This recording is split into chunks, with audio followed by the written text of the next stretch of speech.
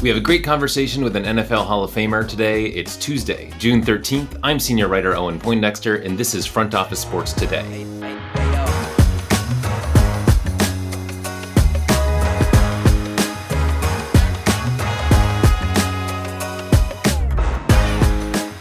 In 2015, Calvin Johnson caught 88 passes for 1,214 yards for the Detroit Lions. He made his sixth consecutive Pro Bowl. His numbers were down from a few years prior when he led the NFL in catches and yards, but he was still considered among the best wide receivers in football, deserving of the nickname Megatron. Following that age 30 season, Johnson shocked the football world by retiring. He was inducted into the NFL Hall of Fame in 2021. For the following years, he had a frosty relationship with the only team he ever played for, due to a dispute over $1.6 million that the team recovered from his signing bonus, which he believes he is entitled to. Relations between Megatron and the team have started to improve lately, but he also has a lot else going on, including a cannabis line he started with his former teammate, Rob Sims. I had the opportunity to speak to Megatron about all of this and plenty more. Here's my conversation with Calvin Johnson.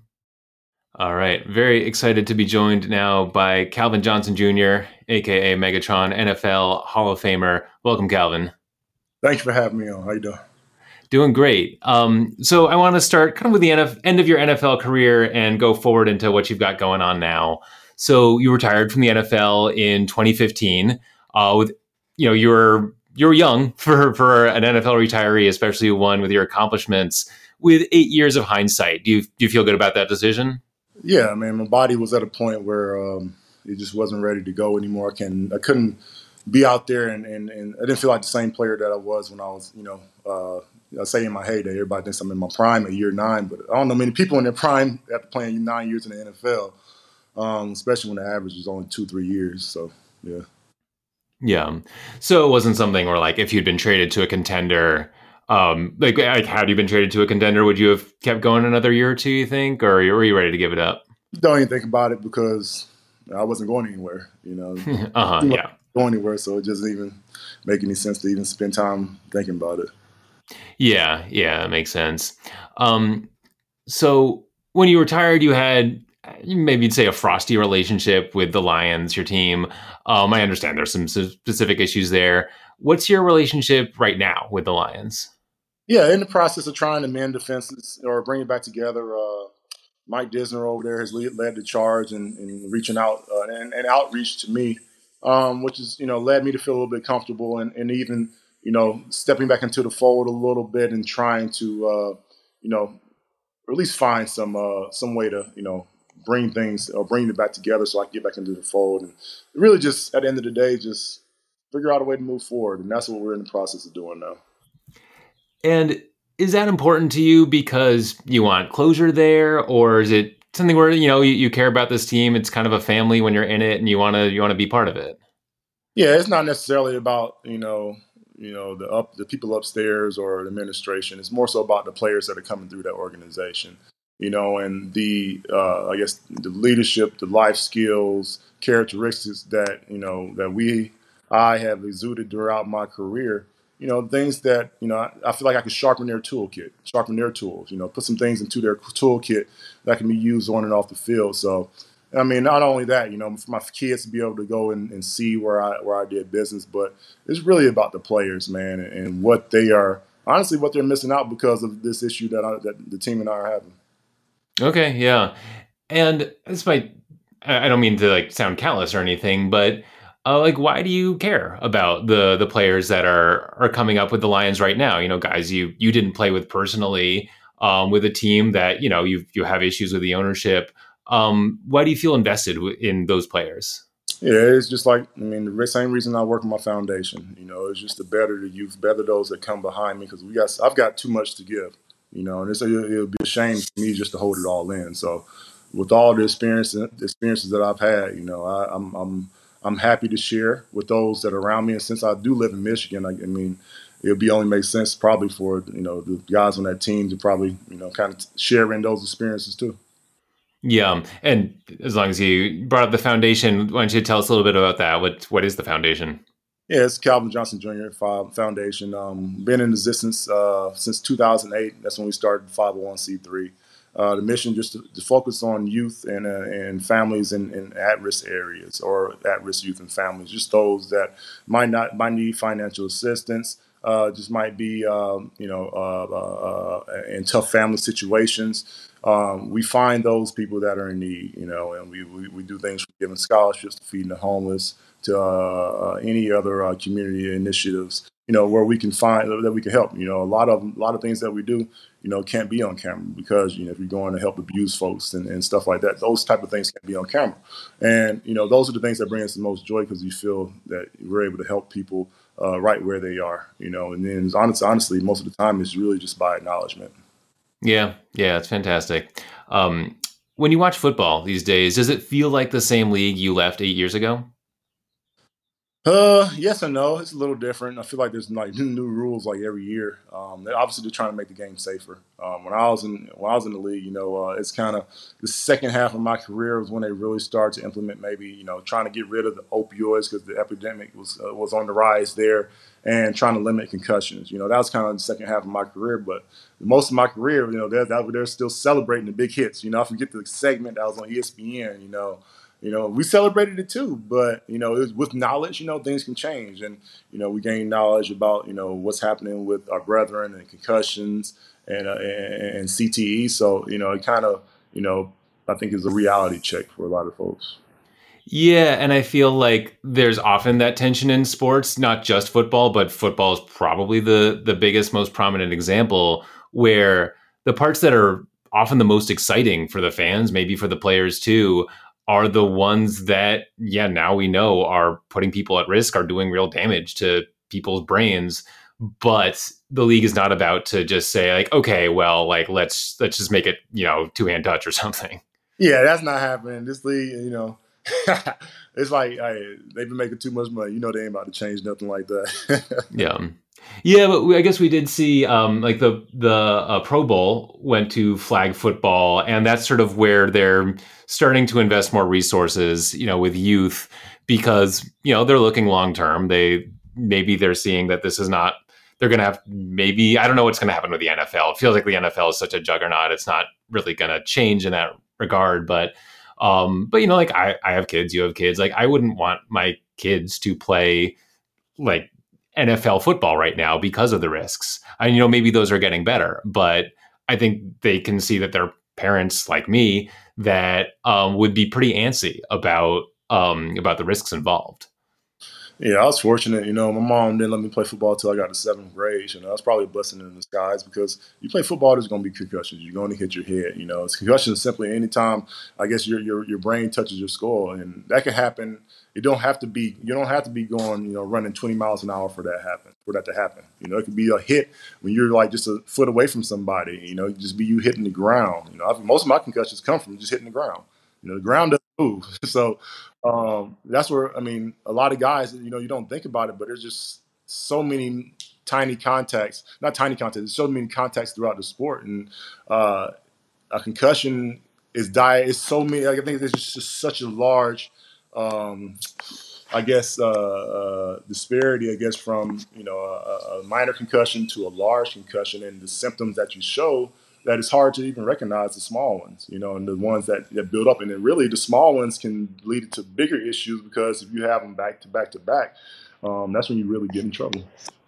Yeah, that's from what reading I've done on the topic, that's my understanding is like maybe the bigger issue is that you can have these small concussions they don't recognize, you stay in the game, and so you don't necessarily go through the protocol, and you can have those 3 plays in a row. To that point, So NFL can be a safer place in the future. To that point, because they have baselines on where you are before concussion and after, so they're able to, without asking you, do you have a concussion, and you being like, yeah, because I want to play. No, I don't have a concussion, coach. I'm good, because that's how it was back in the day when we were playing. It's like, you good? I'm good. I see stars, but I'm good. yeah, right. We probably shouldn't have been back out there, but that's just the culture and the way football was. So with the change that there is today, that hopefully it limits the amount of cognitive issues that we see from players in the future. Yeah, and it's something it really shouldn't be. The decision should not be in the hands of the player. Like you want their input, but you don't want them saying like, they want to support their team. They want to be out there, obviously. Um, Just one more question on the Lions. So the team it stayed in the same family, but has the person at the top has changed both at the end of your career, near the end, and also in recent years. Have those changes affected your relationship at all with the team, or not really?